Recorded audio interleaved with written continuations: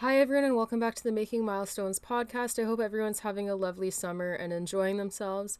For those of you who may not have seen my last podcast, I highly recommend checking that one out as well. It features Mad Barnes, Scott Seisler, and we talk about alternatives to forage if there is a hay shortage. So it's a pretty interesting discussion as it talks about options in less than ideal situations where you might have less access to hay and what kind of options you have to fulfill horses' forage requirements without having tons and tons of access to hay. So it's a pretty interesting discussion, and we get into a few different things on equine nutrition. So I recommend checking that one out. Anyways, we'll jump right into this one in a second. The other thing I wanted to let everyone know is that the pre-orders for the rose gold bridles are coming in over the next week. So those will start to ship out, and any overages we have, like if there's any extra quantities, those will hit the website and they will be sold out, and then we'll eventually have the full restocking and official release of the rose gold bridles that isn't pre-orders. So if you haven't pre-ordered and you're interested in getting one, I would definitely head to the website as soon as they're live, as there probably won't be very many quantities available.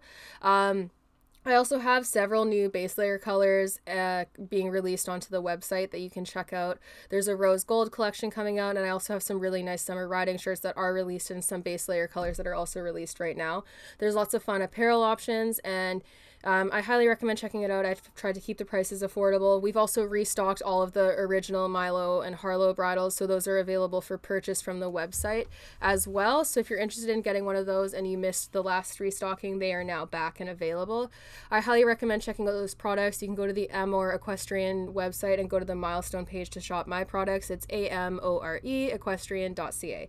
So thank you for that, and now we'll jump right into it. So I wanted to talk about, like, a lot of my podcasts are kind of along the same lines because we're talking about common industry issues and how it contributes to our care of horses. So with that, I wanted to talk about like what horses have to put up with and how we oftentimes take how stoic and patient horses are for granted. And I did a Facebook post on this, like a shorter one, talking about how much horses have given to the human race as a whole and the amount that they've brought to help us advance. Because before we had machinery and all the stuff that we do now to get like heavy duty work done, we had to use horses. Like horses have taken people through war. Horses have like created entire stretches of farm throughout countrysides. They've freaking paved roadways. They've helped pull people to and from work in cars. And they've done all sorts of heavy duty, high intensive, laborious things or things that are inherently scary to them. And they've done this alongside humankind and helped us advance at a rate that we wouldn't have been able to without the help of a very large, powerful animal like them. And I find how they've been like attached to humanity, I guess, and like raised in mankind, and their place in our world rather interesting because like as work animals, I would go as far to argue that like horses have been used for more work stuff on a consistent basis over the last several centuries than dogs have, whereas dogs have played a more companionship role. And obviously we use service dogs and dogs for all sorts of things now where they do have jobs that they're good at, and that's also very good. But horses have worked for us in like a different sense because with dogs from the very beginning when we were like taming and domesticating dogs, it wasn't as much taken by force, whereas horses didn't really get a say in the matter. There wasn't really rewards or treats involved or trying to befriend them in the same way that would have been with dogs. With horses, it was more so like we captured them and forced them to exist alongside us, and then all of the training and care pertaining to them, I think, comes out of that mindset. And we still see that very, very connected to the treatment and societal view of horses today, because there is still this very, very pervasive mindset that horses are like these big, strong, dumb animals who you can be mean to and who you can get after because they're less able to feel pain and they don't have the brain capacity to really be upset. But now we know that they're like these highly intelligent, emotional beings that have IQ capacity that is not at all dissimilar to dogs, which people respect as highly intelligent animals. And there's a lot more respect towards dogs in our culture in that, like, if you mistreated a dog to anywhere near the same degree as horses, you're far, far more likely to get called out on it. Whereas the degree of mistreatment you can do to a horse publicly without it raising huge alarm bells or actually getting you in trouble is pretty absurd. Like, there's been some pretty high profile cases of abuse that, in the grand scheme of things, the person committing the abuse doesn't really get in that much trouble. And there's a lot of normalized training practices that are entirely reliant on scaring the crap out of horses or causing them discomfort. And I think all that comes from our use of them, because horses didn't really get to consent to their entire use over the course of humanity. And the problem is now that horses are like a luxury. Like, people have their horses and they want them as like their friends, they're their buddies. Their horses are their companions, and they want them to be like their sports team partner, and they want their horse to enjoy what they do. And they can't, like, hearing the idea that their horse might not want to participate, or that what they're doing to their horse might not be fully fair, is very difficult for these people to take in, because the horse is no longer just a tool to them. The horse has become like a higher purpose, and they've become teammates in a way. But the problem is, within that team, there's still a very, very unequal power dynamic that is completely going in the favor of the person. Because if the horse says no, if the horse expresses discomfort or says not today, they don't really often have the choice to actually do that. Like, if they say a hard no, they're likely to get punished for it, or called stubborn, or called naughty, and just forced to go through it. And this isn't me saying that any cases of like pushing your horse through something is like abusive and bad, but like the degree that we've taken it to means that there's a lot of cases where horses are exercising their right to say no, and like trying to tell their people, like, I'm not comfortable with this, like something's wrong, and then being ignored because it is so ingrained in our culture as and riding with training horses, to just ignore it and push through and get after the horse. And we've created this entire school of thought that like horses deliberately engage in unwanted behaviors just to be bad and just to get out of work. And it's such an interesting mindset, because if you think about it, like, a lot of the same people who say their horse loves their job are insistent on the idea that horses will deliberately do things to get out of work, or be stubborn, or be naughty. And it's like, if your horse loves their job, then why are they doing that? If you think they're doing it on purpose, and you're also saying they love their job, where's the logic there? Because if they're deliberately doing things to get out of work and be naughty, that's not an indicator of loving what they're doing, because they shouldn't be wanting to get out of it. So it's kind of like, it conflicts with the two issues conflict with each other, because an animal that loves their job shouldn't be actively trying to get out of it. And similarly, if you want your animal to love their job, why are you getting mad at them when they tell you that they're scared, or they're not ready for something, or not ever rewarding them? Like, where is the incentive for these animals to enjoy their jobs? I don't really think there is one, because very few people are rewarding their horses. And by nature, like, what people need to understand about negative reinforcement, like, pressure and release is not a bad thing. The problem is that in our culture, we overuse pressure and we escalate it to a punishing point oftentimes. But in addition to that, like, pressure and release, like, if you're just looking at like the core of like how it actually works, it's relief. That is the reinforcer. Relief from something that the horse finds aversive or unpleasant.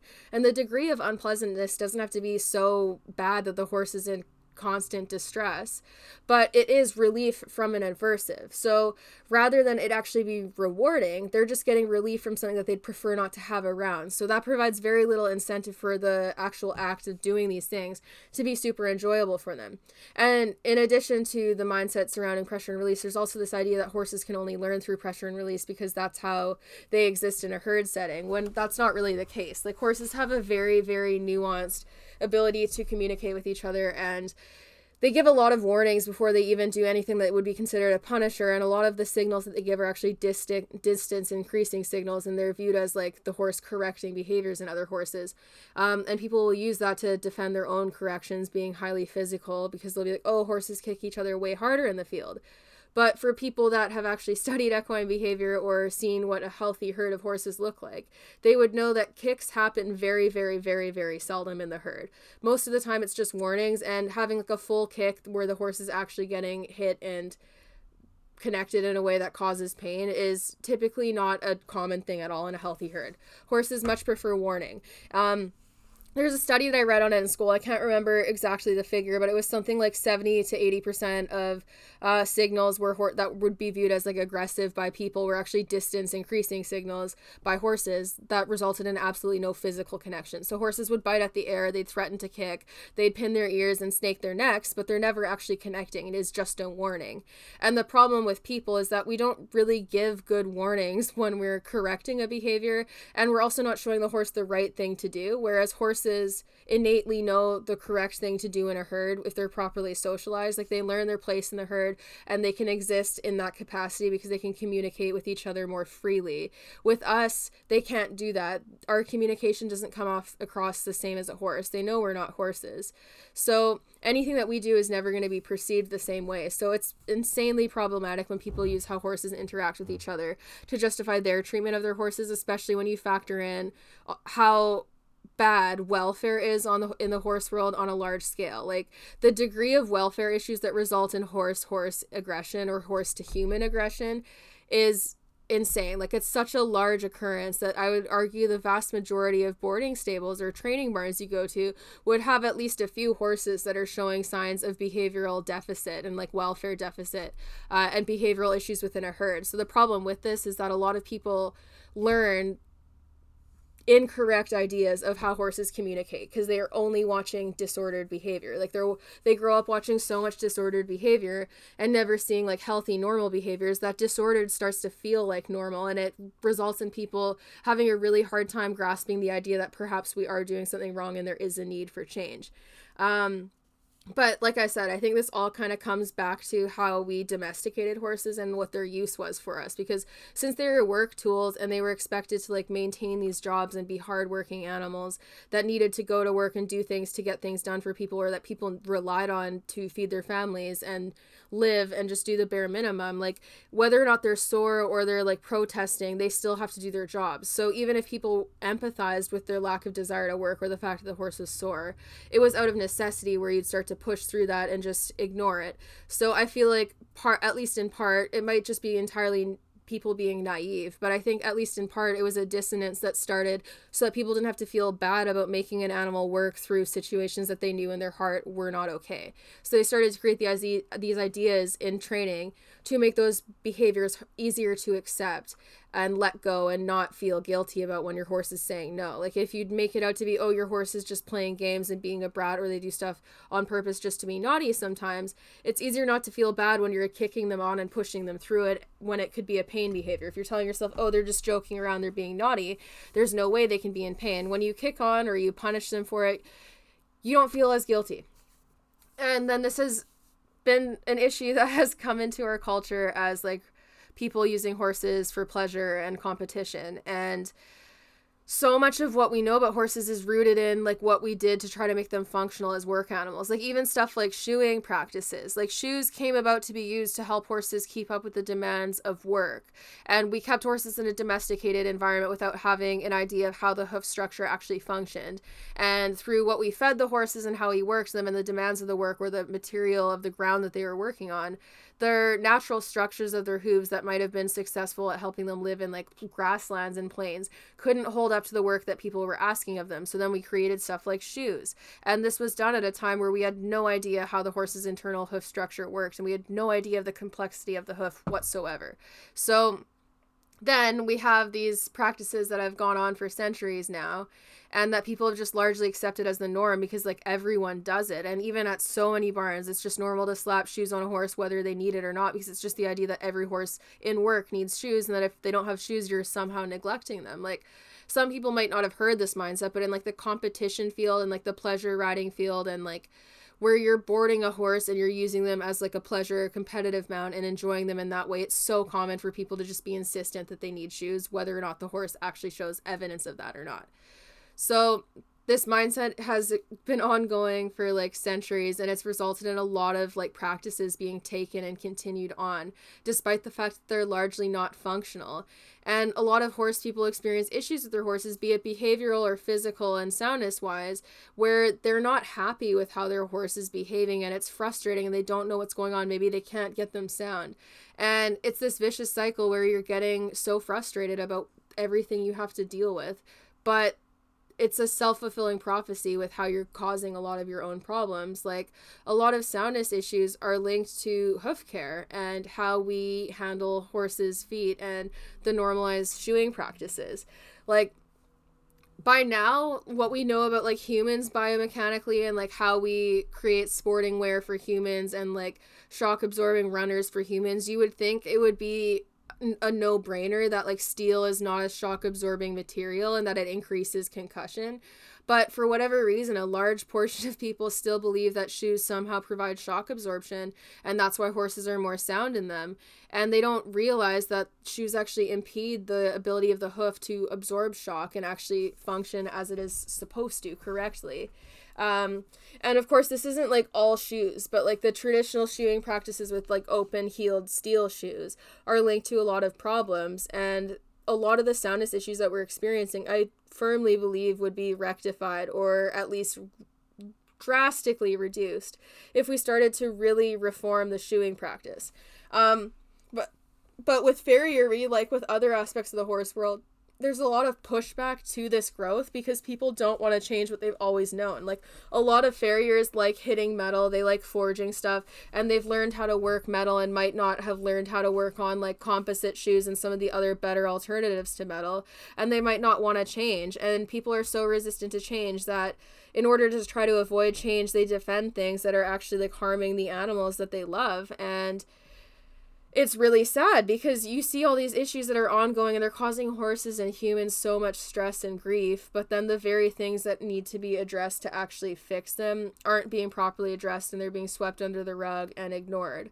And it's doing all of our horses a disservice, but it's also doing us a disservice because we have these goals and these things that we want to do, but then we are directly damaging our ability to get there by continuing to do things that just aren't overly successful. Like even with a traditional pressure and release training program, the amount of wastage that there is in horses, or horses that develop behavioral problems in the average program, or horses that can't cope with it and end up getting like pawned off. Like if you're looking at trainers that get in horses from breeding farms and stuff, there's a fair number of horses who will go through those training programs that will get ruled off as just being crazy or like unwanted or difficult or not being able to succeed. And it's not because the horses themselves are useless. It's because the horses couldn't keep up at the rate the training program is expecting them to, and then they get blamed for not doing it. So a lot of horses who get fried and are ruled as dangerous or unsuitable are horses that would have been totally fine if they just had things done a bit differently in their management or their training or their care, and they're not appropriately having these health issues dealt with. And it's sad because we've taken these animals who are like so passive and highly emotional, and if anything, they seek to try to find harmony and move away from discomfort and stressful situations. They don't seek to be aggressive or establish dominance or do anything like maliciously. Like they're animals that very much seek the path of least resistance. They don't want to cause problems. But we've created this mindset where we're labeling them as these creatures that like intentionally do things with the intention of being like a jerk to their people, or trying to dominate their people and trying to be the alpha and showing them who's boss, or just to like disrupt what the person's goals are and just be a shithead. And then we label them as all of these things. And if you're looking at things through the lens of this horse is doing this to piss me off, it's a lot easier to get really mad at them because you're taking it so personally. And then if you're feeling personally attacked, you're responding to the horse like they've personally attacked you when they have no idea what's going on. And then the problem with this is that the horse has no context of their situation. And this is the really sad thing about all of the practices that we normalize, because if you flipped the roles and started doing these things to people without any explanation or any context, and the people or beings doing all these things to you couldn't speak your language and couldn't explain it to you and didn't really have the patience or time to even try to, because they just ignore a lot of your deliberate attempts at communication. And imagine you start like freaking out and getting louder and louder with your communication because you're being ignored and you're just trying to get them to listen, and then they get mad at you for that. It's a situation where it's very hard to actually imagine a creature being able to thrive and be happy in it, because when they're upset, their communication gets ignored and punished, and they have to get louder and louder and louder if they're getting ignored. And then when they get too loud, it's viewed as a huge problem, and then they'll get sent to like a cowboy, or they'll get sent to an auction, or they'll get in lots and lots of trouble. But their quieter attempts at communication and attempts at asking for help are ignored. So people don't want to deal with the louder attempts, but then they're also not willing to listen to the quieter attempts or actually look within themselves and see how they might be contributing to a horse's behavior. And For example, like, can you imagine if you were like in a personal training program? Let's say you have like parents, you're underage, so you don't have full control over your living situation or what you get to do. Your parents put you in a sporting program. They don't explain the rules to you. They don't actually teach you how to do the sport. They just start forcing you to do things and trying to forcibly manipulate your body by using certain gadgets or making you do certain exercises. And when you say, oh, this hurts, this is too much, I can't stretch that far, they ignore you and just keep going. That wouldn't be an environment that anyone is likely to thrive in and actually enjoy being a part of, because you'd feel like you're getting pushed out of your comfort zone constantly and not listened to, and you're being put in situations where you're prone to injury. And this is what we do to horses on a rampant basis. And it's so frustrating to watch unfold, especially now that I've like been on both sides, because I actively contributed to a lot of the things that I'm criticizing right now and that I have across the board. But it's frustrating to watch, because I can only imagine, like, if horses are willing to do as much as they do for us right now, when their needs are often not fully met, and where it's like less common to actually see horses in like competitive lifestyles that are getting all of their species specific needs met, if horses are still willing to perform as they do and do as much as they do when their needs aren't being met and when they're in discomfort and when they're mentally unsound and also physically unsound, imagine what they would do if we actually gave them an incentive to want to work for us and made their lives more full and met more of the needs that they have. Like, they would be less difficult to deal with, they'd be more willing, and they'd have more drive to do it. Like, if we can get them to jump a 1.60 meter fence by using pressure and just forcing them to do it, imagine how much they would do if you're incentivizing them through reward and stuff that they actually want to seek, because they'll do stuff through force when there's arguably nothing in it for them. So if we make there be something in it for them, what they'll do and like what we can do in training and how safe they'll be, there's really no bounds. And even that aside, if you don't want to go into the whole positive reinforcement program, there's ways to use pressure and release in ways where there's a lot better timing and where you're not like gagging and forcing your horse to respond. But like, at an industry scale, I really don't think that as horse people we can say that we love our horses and we have their best interests at heart, when horse people so often respond with anger when they're forced to consider biases that might be long-standing traditions in the horse world, or forced to consider training methods or certain care practices be criticized as new information comes out. Like, if you respond with anger and start getting mad at people for sharing information about traditional open-heeled metal shoes and start trying to defend why your horse needs them, instead of considering the information and considering that even if your horse needs shoes, maybe there's a better, safer option for them that's better for soundness. Like, if the motivation is actually for the horse, there needs to be no ego involved, because if there's a better way of doing things that could make your horse respond better in training and also just be easier to deal with and make them happier, then isn't that something that anyone wants to consider? And it's confusing to me, because like, a lot of people say they'll do anything for their horse until anything means considering something that they initially didn't believe in or that they've been told is not a thing. And so many of us have had these preconceived ideas drilled into our heads from such a young age or from such a young experience level in the horse world that it's really, really hard to undo them. And holding on to that is so dangerous, because it impacts growth. And like, I regret a lot of the things that I did, and I was naive and I believed a lot of people, and it made me realize how many people will say things like they're super, super qualified and like they know so much when they really have no idea. Like, I effectively watched people for years destroy Milo's feet and tell me that it was fine, and use justifications for why he needed to be in shoes, and really drill the idea that horses need shoes into my head, and that some horses just cannot go barefoot and it's impossible. And it was a way of justifying what they were doing and making up excuses for what they were unable to do as farriers. Because I learned pretty quickly how drastically a better diet and better trimming could change his hooves and his overall well-being. And we're still on a path of like fixing that, which is the really frustrating part, because I can only imagine where we would be now if I never went wrong in the first place, and if I'd found the right type of role model to help me with his feet rather than going down the path that I did. But I'm glad that I've done this now, because like, it's really, really sad to see like how many horses get career-ending injuries or who get mentally fried because they can't keep up with like the demands and the treatment of the programs that they're in, and because horse people refuse to consider how they might be contributing to it. There are so many practices in the horse world that are so normalized that at their core are just so harmful and aren't factoring in the best interests of the horse. And like, it's about time we start being honest with ourselves what we're actually actually doing, because like things like shoeing the horse to the nines to try to make them sound because their feet are so crocked that they can't be sound without like a wedge pad and like sole pad and all sorts of special rehab shoes.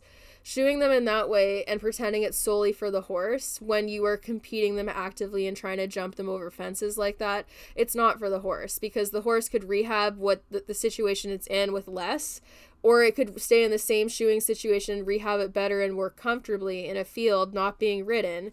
So the shoeing practices are largely to keep the horse sound for riding. It's not actually what's in the best interest for the horse. And I say this as someone who engaged in a lot of those types of shoeing practices to try to make Milo sound for the sport. It wasn't what was in his best interest. It was what would keep him sound for what I wanted to do. It wasn't for him. And even during that time, I was one of those people who'd be like, oh, my horse gets like $200 worth of shoes every 6 weeks. Like, he's so spoiled and so well taken care of. And it's like, okay, great. Yeah, you're spending lots of money on him to ruin his feet. But like, just because you're spending the money doesn't mean it's the best situation for him. And a lot of like care and shoeing and like treatment that people do, they do it with trying to say that they're just doing it to keep their horse comfortable. But the intention is too often related to just keeping the horse usable for the level of riding the person would like to use them at. Like, even if we want to look at like joint injections, like corticosteroids, so many vets will just inject into joints blindly. Your horse is lame and you take them to the vet, they'll be like, oh yeah, he's been a little bit off in his hocks. They'll just inject the hocks.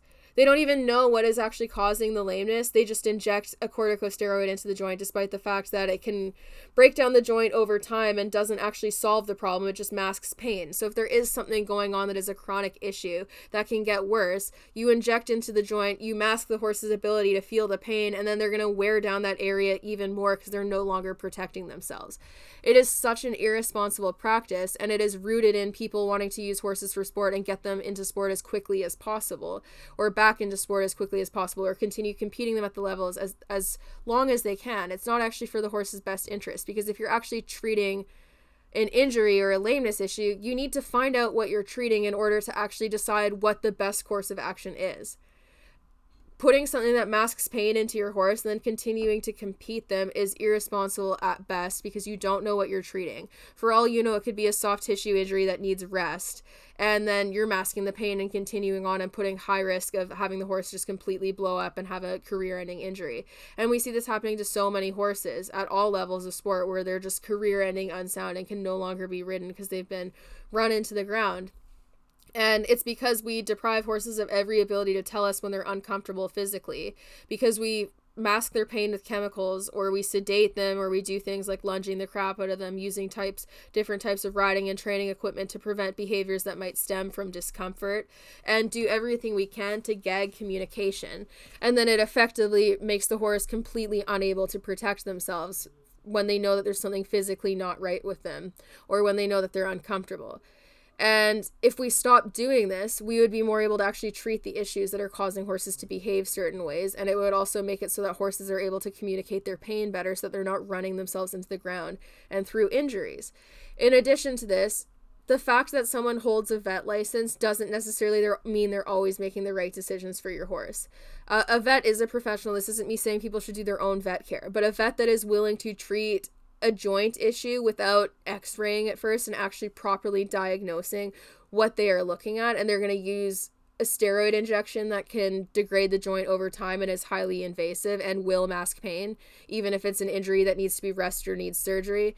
Any vet that does that, they're making a decision that is masking the pain from the horse without actually diagnosing the issue. Vets don't have x-ray vision. They don't.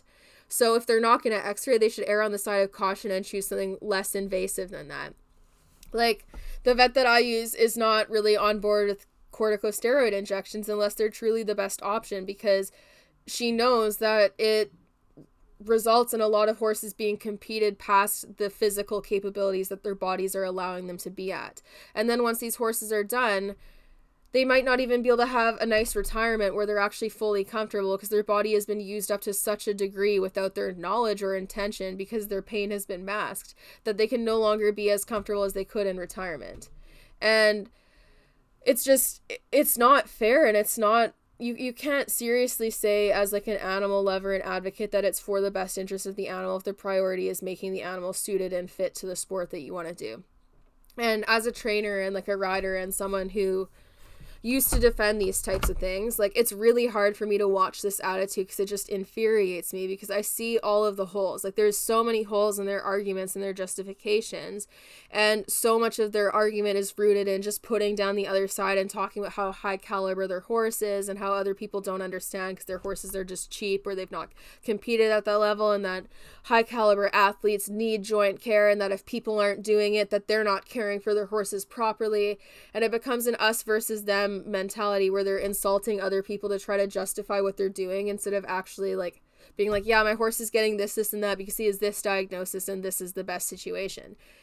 Joint injections shouldn't be viewed as like necessary care for horses just because they're in sport.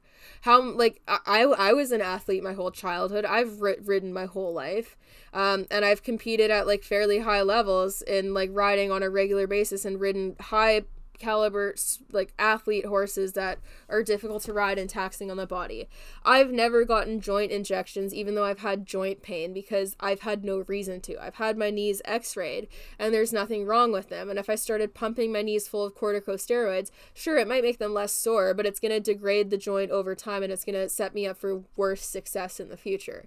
A lot of horses that are athletes might have natural instances of discomfort or pain or soreness that come with being an athlete, and they might need to be rested sometimes, or they might need their training program to be slowed down, and that is just part of being an athlete. The answer isn't drugging them and trying to mask the pain or using medical methods that serve to potentially deprive your horse of a happy retirement or as long of a life as they deserve. And this also plays into, like, with what I said with shoes. Like, we know that a lot of shoeing practices and how we ride and care for horses now are really linked to, like, navicular problems and issues in the hoof. There's a huge link between, like, modern hoof care and, like, modern management of horses and these things. Like, there's a reason why these problems are seen so often in domesticated horses and in shod horses. And there's, like, several vets that are coming out completely in support of barefoot because of how they're noticing how many lameness issues are associated with shod horses. So it shows a need for, like, immediate change in how we shoe and how we believe in training and caring for horses. But a lot of people are in denial of that, and it's like, I don't know, if you love your horse and your horse is your number one, which most people will say, they'll say, I love my horse to death, my horse is the love of my life, I like horses over everything, right? If that's the truth, if there is anything you could do to make them live longer or be sounder or be happier, and it's something that is well within your means to do and that there's really credible research surrounding, you should consider it at the very least. I'm sure if you go back into my post, you can find times where I said Milo could never go barefoot and that he needed shoes, and I pulled the same arguments that I see a lot of people make and that I now roll my eyes at. And he is going to be going back into shoes temporarily so that we can knock his toe back way more without making him really uncomfortable, because his ankles were so shot, and like over years he got so run forward and had the toe grow so long that even though his ankles are better now, the toe is still too long, and he grows so fast that he either needs to be done on like a 2 to 4 week schedule, or he needs to get like the different shoes so we can really cut him back right away and then keep on it. And yeah, he's gonna get these like open toed heel like Duplo shoes so that you can rasp the toe back as it grows as well and really keep on top of it. But I'm not going to be putting him into metal shoes, and I'm certainly not going to be putting him into shoes without frog support again, because that's what ruined his feet. And in addition to that, like if he's foot sore, I'm not like putting him into work, and I'm not trying to like, I don't know, like I've had people be like, oh, why don't you just inject his coffin bones? And I'm like, why the fuck would I? He has x-rays and his x-rays are fine. Hell, he's had an MRI and his MRI is fine. The fact that he's still sore is an indicator that his angles are not quite there, or that his body needs to be healing better. Why would I stick a needle in him when his body is not telling me that it needs to based off of the clinical findings, especially if it could cause him more issues than not?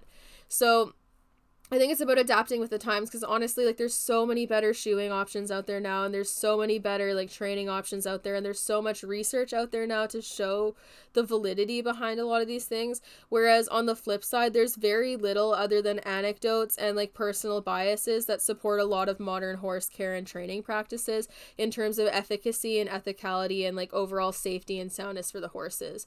A lot of what people go off of for like these traditional shoeing practices or traditional stable management, like stall stalling horses too much or isolating them is solely based off of their anecdotal experience. And they'll use excuses like, oh, well, my horses have all needed shoes, which doesn't factor in that the horses could all have the same diet and the same care practices that make them lame, not in shoes, and that they're not having the factors addressed to not need shoes. Or, oh, my horses, like, some horses hate other horses and they're aggressive and they can't go out with other horses. That doesn't factor in how disordered of a behavior that is and how that behavior might have came to be from lack of socialization. It's using the behavior existing as an excuse to continue the treatment that likely caused the behavior in the first place.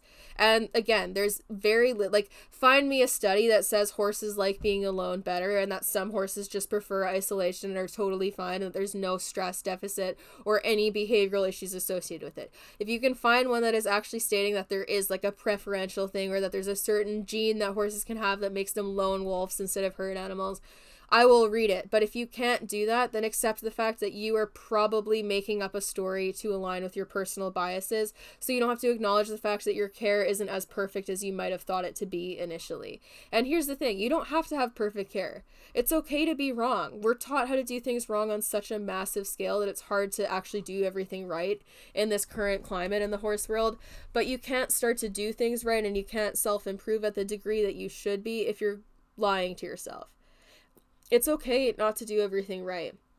But the idea that people's anecdotal information overrides credible, scientifically researched information is absurd, because anecdotes in your personal opinion is, first of all, it's entirely reliant on your perception of horse behavior. And if you have no formal education on how to read horse behavior, there's a very, very good chance that your perception of horse behavior is skewed, at least in some way, and in a lot of ways probably very skewed, because there is a lot of studies that have depicted a lot of horse people as being far less able to read equine behavior than they believe to be. So that's the first problem with anecdotal experience, is that you're going off of your unprofessional opinion of what horse behavior looks like rather than tested, researched, unbiased perception of horse behavior that has no ego involved. Because the equine scientists that are studying them, they have so many steps to eliminate bias in their studies that even if they do have their own level of personal bias, they're taking far more steps than the average person, so they're less biased than the average person in their personal opinion with their ego. So that's the huge thing, is your personal perception of how your horse behaves or why they do things is based off of what you know and what you've learned. And if you're already denying the validity of scientifically researched information, you're probably in denial about other things. So anecdotes really don't play a role to override scientific information in that regard, especially if you're using it to completely write off any validity of it. Like, if it's a smaller sample size, you could go, well, in my anecdotal experience, I've noticed this, so I'll keep that in mind, but I'm going to just see how the study progresses. Sure. But with like shoeing studies and with the studies on like turnout and stuff, there's enough stuff that we have research wise to make it a very, very educated opinion to err on the side of science, because there's a lot of behavioral problems and physical problems that are associated with like shoeing practices or lack of turnout that are showing up on a consistent basis across the horse world, and that, if you're being honest with yourself, even within your anecdotes, are also confirmed in anecdotes. Because just go walk through as many boarding barns as you can that do the stall paddock turnout situation. Count how many behavioral issues you see. Be honest with yourself when you're actually seeing stereotypic vices, and then go walk through areas where horses are out full-time on turnout and herds and count how many of the same stereotypic behaviors you see. That's one way with your anecdotes to actually prove where the scientific direction is pointing to be correct, if you're being honest with yourself again. But a lot of people like ruling their horses' stress behaviors as quirks rather than addressing them and having them disappear. And look, some horses do have stress quirks that might not ever be rectified. For example, Milo at feed time does this weird thing with his mouth where it's like an anxious oral fixation behavior that he does around like feeding time. And he's done it since he was very young, and it's probably what he did to try to like bide time and like de-stress when he was starving and had nothing to eat. And it's gotten less over time, but he still does it. But it's a stress behavior. I'm not just going to go, oh, haha, that's how he is. That's perfectly normal. No, it's a stress behavior that has come out of him being in unideal care as a baby. And even with how he resource guards compared to other horses, his level of resource guarding compared to a normal horse is much different because he's been given more of a reason from a young age to need to guard resources. And that's something that he's taken with him into adulthood because he learned it during such a crucial learning period. Again, that has also gotten less over the years as he's realized he doesn't need to do it, but he still does it on and off. It's not a particularly normal behavior to do it to the degree he does it, because he'll get really possessive over food sometimes. And it's not normal. And if he did have any stall vices like cribbing or weaving, like that would also be an abnormal behavior. Your horse showing signs of stress or having abnormal behaviors doesn't mean you're a bad owner, but if you are not being honest with yourself about why those behaviors exist or what those behaviors mean, then there is room for improvement in your ownership, because you at least need to be realistic about why certain things exist in care practices and training practices. And it's okay to continue to adapt. Like, I don't know, like if your horse can go barefoot and you don't have to worry about pulled shoes and you can save money on shoes, like why wouldn't you do it? There are so many options out there for like hoof boots and stuff that are better now that you can use to keep your horse sound, and you can even keep them on them and turn out. And there's so many shoe options that are either glue on or nail on that have frog support and have better materials than metal. Or even if you're using a metal shoe, you can use a frog support pad to at least limit the damage. The shoe is still too rigid and doesn't allow for the hoof to flex how it should, but it's better. Like there's better options. It's about just improving. Like anyone with any average farrier can literally just go get 3D frog support pads from any farrier store, buy them for the size of your horse, and you can ask your farrier to put them on. And even just that will make the whole shoe thing do less damage than it could if there was no frog support. And it's not necessarily about like completely uprooting your life as you know it and changing all your practices immediately, but why not try little things that might point into a direction that make it better? Like if I had never tried to make Milo go barefoot, his feet would still be a complete and utter shit show and he would be so unhappy.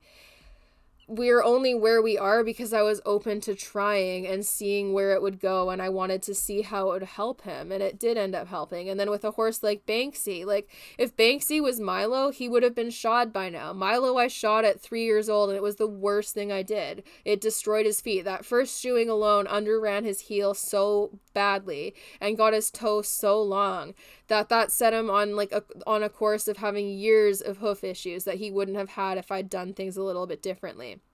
So now I can do things better because I can go, okay, like I learned from my mistakes with him, and I've realized how things that I've changed have bettered the life of my horse. And what I would say, like, this isn't to sound like a dick and be pretentious or whatever, but because of like my line of work, and how I've grown up around horses for the number of years that I have, I've had access to a lot of different horses. I've had a lot of different horses come through my training program. I've owned a lot of different horses. I've leased a lot of different horses, and I've gotten to try a ton of different feeding programs and trimming programs on all different types of horses, especially thoroughbreds, which are notoriously like the number one breed people say cannot go barefoot and has bad feet. But again, like the whole thoroughbred thing, like yes, breeding does play a role in hoof health, but what we're not factoring is that a lot of thoroughbreds go to the racetrack, which means they get their first set of shoes as like yearlings, which is more early than most sport horses do. They're also fed really high grain diets from a young age. Both of these things are highly linked to poor hoof health.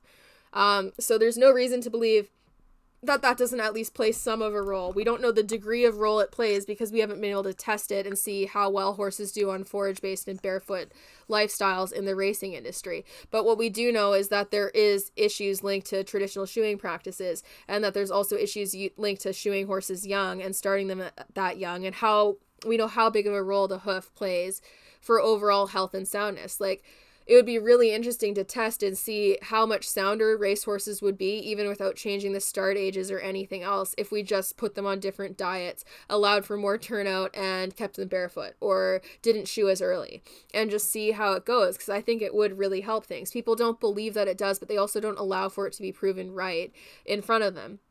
And they don't value the studies that also show signs of it leading in that direction.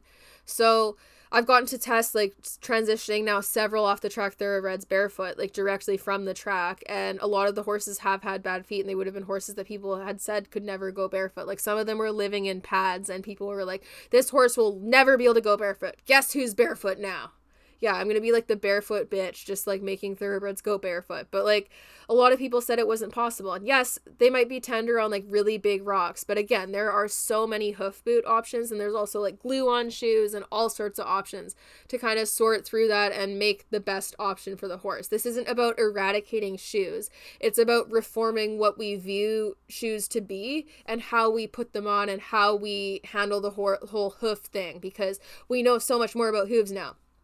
And if we did this and we really started to do a huge overhaul of farrier practices, you'd probably see a huge reduction in like laminitis and other hoof issues, and like navicular and whatnot. But we haven't actually tested this at the degree that it needs to be. And so many people are in denial of the very things that they need to accept in order to have this happen so that they can have it proven to them.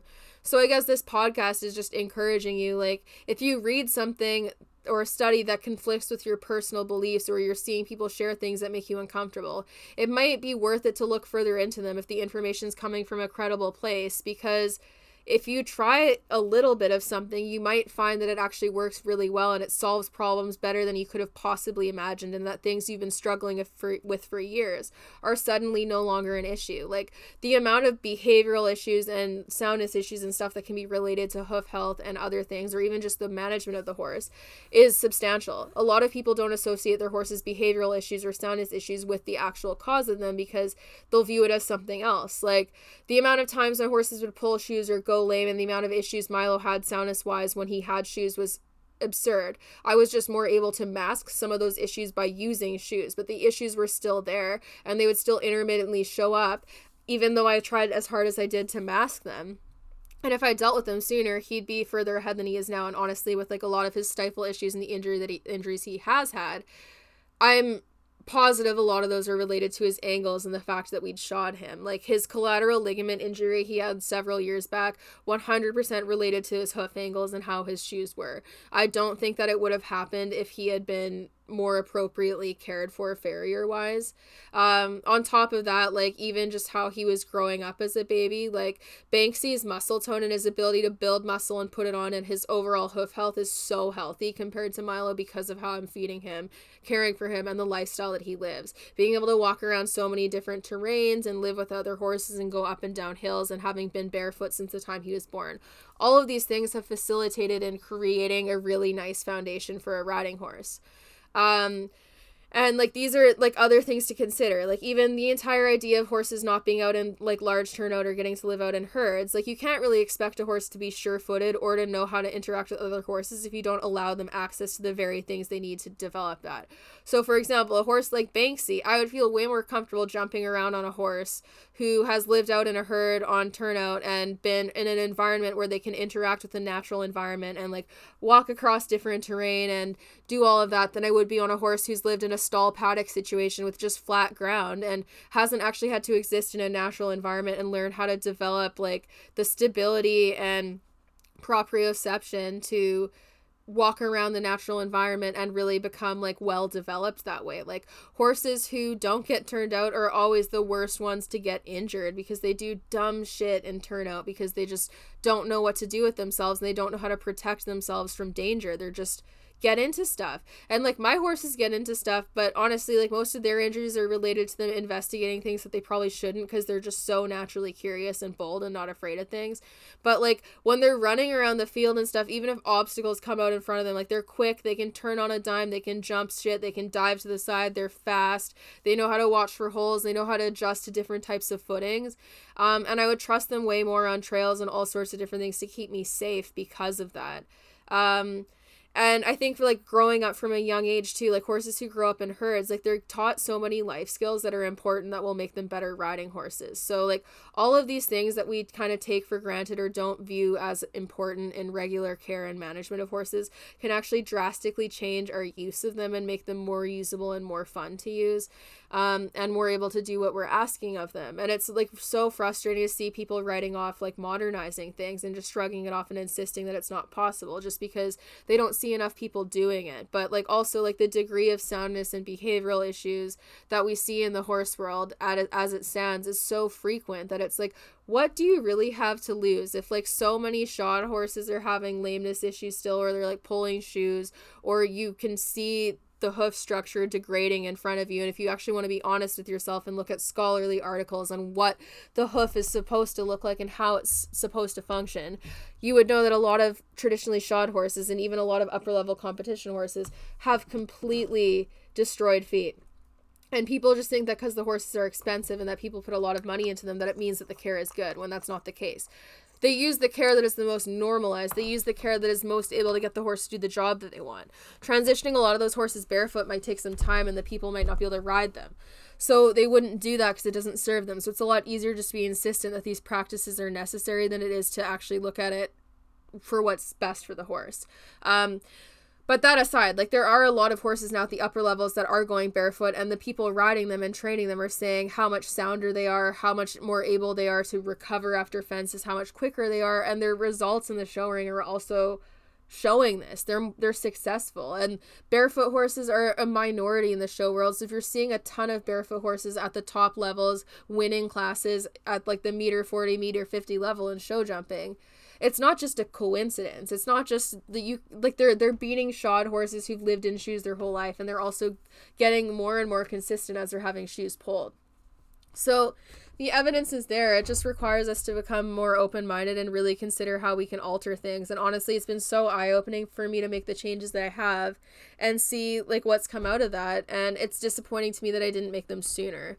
And that's kind of why I talk about all these things. It's not to degrade what people do or say it's my way or the highway. It's saying that a lot of the most normalized things in the horse world, care-wise, aren't necessarily the most effective. And there's a lot of different ways you can shoe a horse in a better way than traditional open-heeled steel shoes. There's better options to use, and we have better materials now. Like, what sense does it make that we're still using essentially the exact same shoeing practices as we did hundreds of years ago, when there's so many better materials now and we have a better understanding of how the hoof functions and how much it contributes to overall soundness of the horse? Like, it's a no-brainer.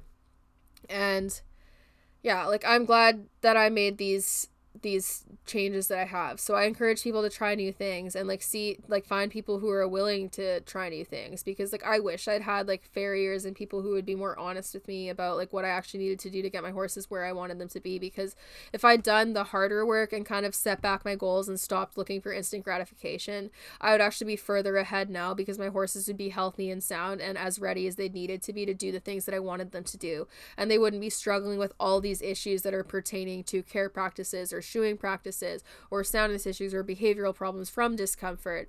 They would be bypassing all of that because I'd be addressing those things first, and then we'd have a clear path to do all the things that I want them to do. So now Milo's 10 and he's still rehabbing his feet, and it like, based off of how he's looking now, like, I don't think he'll need to go in for his arthroscopy, knock on wood. Like, hopefully he won't, because being out on the pasture and running up and down the hill and just having the time off doing that has really made his stifle stronger, and he's a lot more comfortable on that. And his MRI for his hoof went really, really well. I was surprised that we didn't damage his internal structures more, based off of how he was shot and how bad his angles were. So it was a really, really pleasant surprise. So now he's 10, but he's at a point where it's like, okay, we're finally getting on top of things, and we'll have these things all ticked off and addressed. And then I can start him back into work in good faith, knowing that he's going to be okay. And I think that'll be really good. But it's like, he's 10, and if I'd done this sooner and I'd been in less of a rush when he was younger, I could have had a horse who's like 6 or 7 that has excellent feet and has all the makings to kind of move up the levels in the way I wanted to be. But since I rushed at like 3 to put him in shoes so that I could ride him because he was getting foot tender, and just did what everyone else around me locally did, I actually prolonged my path, because I could have dealt with those things sooner, and I could have been like, okay, like, he's only 3, I don't need to ride him a ton this year, like, it's okay, let's find someone who will help me work with this. But I didn't know what I needed to know to really make that decision, and I didn't realize at the time how selfishly I was making decisions. But if I had done things differently, it would have gone faster. So this whole instant gratification thing, I think, is the biggest issue in the horse world, because it's the reason behind so many harsh bits, training gadgets, starting horses at certain ages, shoeing practices, stabling them. It's all about that instant gratification and just kind of trying to fulfill a role and do what everyone else is doing and do what people think is right. Like, the horse world is so status based, but we've like made the status and like what we view as like high profile or like expensive or good care in the horse world, it doesn't actually align with what horses need. It aligns with what people view as valuable, and we factor, like, we look at money and how much money people put into things and cost of things and use that as a reason to determine it as a good care, even if the money is being spent in a way where it's just to try to secure the horse's job for the person. It's not about what is in the long-term best interest of the horse. You can put tens of thousands of dollars into your horse, but if all that money is put into masking soundness issues so you can continue bumping them up the levels and riding the shit out of them, you've put lots of money into the horse, but the care itself hasn't been good because it's been done selfishly for personal benefit, not for the horse's long-term soundness. So funds spent on something, or like how famous someone is or how expensive the horse is, that's not an indicator of care. That's not a good standard of care, especially when there's also trends that depict higher levels of stress associated with upper level competition horses, which honestly shouldn't be that surprising because it's more justified to have them living isolated and away from other horses and also on high grain diets and also in like shoes than it is for like a cheaper horse. But a lot of people will use status to be like, oh, well, horses at the upper levels, like obviously their care is good. And my question is like, why are you assuming just because people have money that they have ethics in mind? Like, what industry can you honestly think where the amount of money someone has is actually correlated with how good of a person they are? All of the richest people in the world are probably some of the shittiest people ever, because if you were a good person, you couldn't amass as much wealth as they have and hold on to it and not feel bad about it. Like, money and your ability to throw money at things does not mean you're a good person and you're making good decisions. And if you are of the type to try to use money as a justification for why something is good, you're probably in it for the wrong reasons, because money is the last thing you should be thinking of. It has no indication of something's quality. What people are willing to pay is just what they're willing to pay.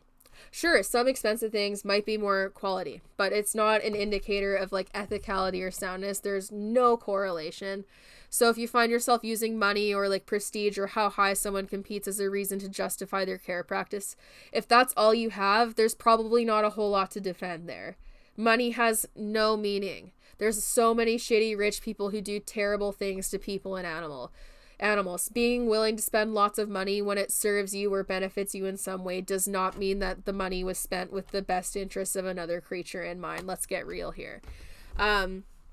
But yeah, like, I guess that's my rant, because it's just frustrating to see the resistance to change and like how clearly some of these trends are showing, and like how clearly, like when you look at like the photos and the infographics, especially on things like hoof health or like how horses are supposed to live, and like learn about it from like the scientific perspective and actually have it explained to you and like listed off like why these things are a thing and the credible information behind it and the amount of research behind it and how this has been discovered, it's really hard to ignore the validity of that.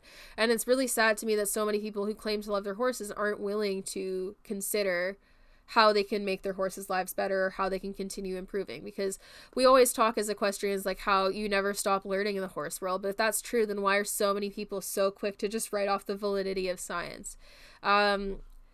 And usually when you get really defensive about something, it's because the part of you is reacting in a way where you're like, I realize there's something going on here that's wrong. And that's kind of how I felt with Milo's hooves, because a lot of people would comment on them in the past, and I felt like a trapped animal because I was trying so many different farriers and doing all the things people suggested to me and all the things that like the industry was telling me were right to try to help him, but it wasn't the right thing. And I just needed to find the right type of like, I guess, niche to get into where I'd have more access to people sharing those scientific articles, because a lot of people on like the traditional side of things are actually working to mask that information and not share it because it makes them uncomfortable. So when I was really involved in like the traditional horse world and around show people, I never really saw stuff being like the studies and whatnot and like the infographics and whatnot being shared to the same degree I do now, because people had motivation to hide those things because those things criticized what they were actively engaging in. So yeah, like just something to consider. Like new research is always going to come out, and it's like up to us to be open to hearing it, because honestly, like if we were more open-minded and willing to try new things, especially credibly researched things, like we could get through so many issues with our horse that are long-standing, or horses that are long-standing issues otherwise. Like I wish I'd been more open-minded sooner. So like trying a little bit of something and seeing if it works, what you got to lose if it's a scientifically founded thing and actually has merit, you know? So I don't know. that's my rant for the day. I just kind of wanted to go off a little bit about that because it's just so hard to watch online sometimes and just see the level of denial and people just sticking their heads in the sand, and it's at the expense of so many horses. And like, I could see how huge the improvement would be if we just made some of these things that are fairly minor changes, because like, even if people didn't pull the shoes off, if everyone just started being like, horses need frog support for the hoof to function normally, and started to shoe with that in mind, and we started to use materials that were more flexible to allow for that shock absorption, there'd be such a big change. And it's not even like, it's still doing the same practice, you're still getting the same things, but you're doing it in a way that's more consistent with what horses need. So like, why not try it? But yeah, like, I think I'm done with that now. Like, so yeah, that's that for today. Like, just consider scientific information, guys. There's lots to learn, and there's so much misinformation we're taught. And I know I've talked about this same or similar topic a lot of times, but it's truly the largest issue in the horse world, is the lack of desire to want to grow with the times. Because if we had that desire, a lot of the issues that are long-standing issues in the horse world would at least be on the path to getting better, rather than still getting defended. Yeah. Anyways, I posted a new YouTube video the other day. It's a life update. I'm talking about some big changes that are happening. Like, I have to move soon, so there's going to be some pretty big things coming up. And it's been really, really busy and hectic. So if you're interested in hearing what's going on with my horses in detail, and like interested about the move and stuff, I recommend going out and checking on my YouTube channel.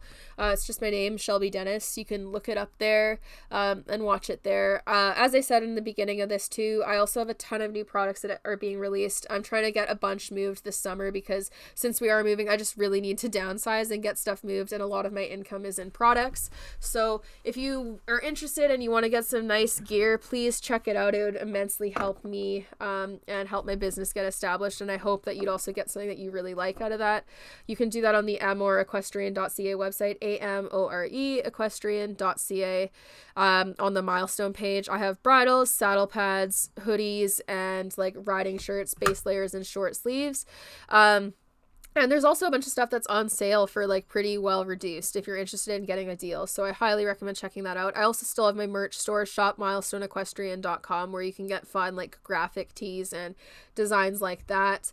And then I have my Patreon, where if you're interested in training help and like asking training questions and having access to tutorials, that's where I post a lot of my longer in-depth tutorials. There's a bunch of different training tiers you can use depending on what you're looking for. You get access to behind the scenes stuff for product development and otherwise, and you can subscribe for as little as $1 a month. All the proceeds of that go towards just helping maintain the business and helping with like little things like new equipment as needed for like the podcast and stuff, or just going towards continuing to develop the brand and just helping out with that, and helping for like revenue to just keep making the tutorials and whatnot, because it's very busy and it's a lot to do on my own. So the Patreon is a really helpful way just to support me and my brand and the podcast and stuff for low price. I also have a PayPal tip jar, which is paypal.me/milestoneequestrian, and you can just donate there via like PayPal or otherwise. And again, that just goes towards the podcast and whatnot. I also do online training consults. If anyone's interested, you can check that out on my website, milestoneequestrian.ca, under services.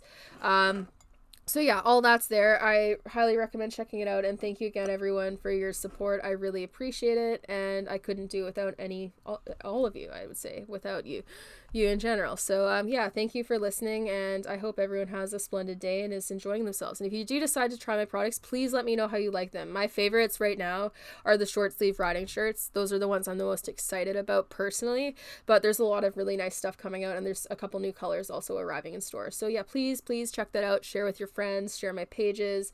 I appreciate it all. Thank you, everyone, and have a great day.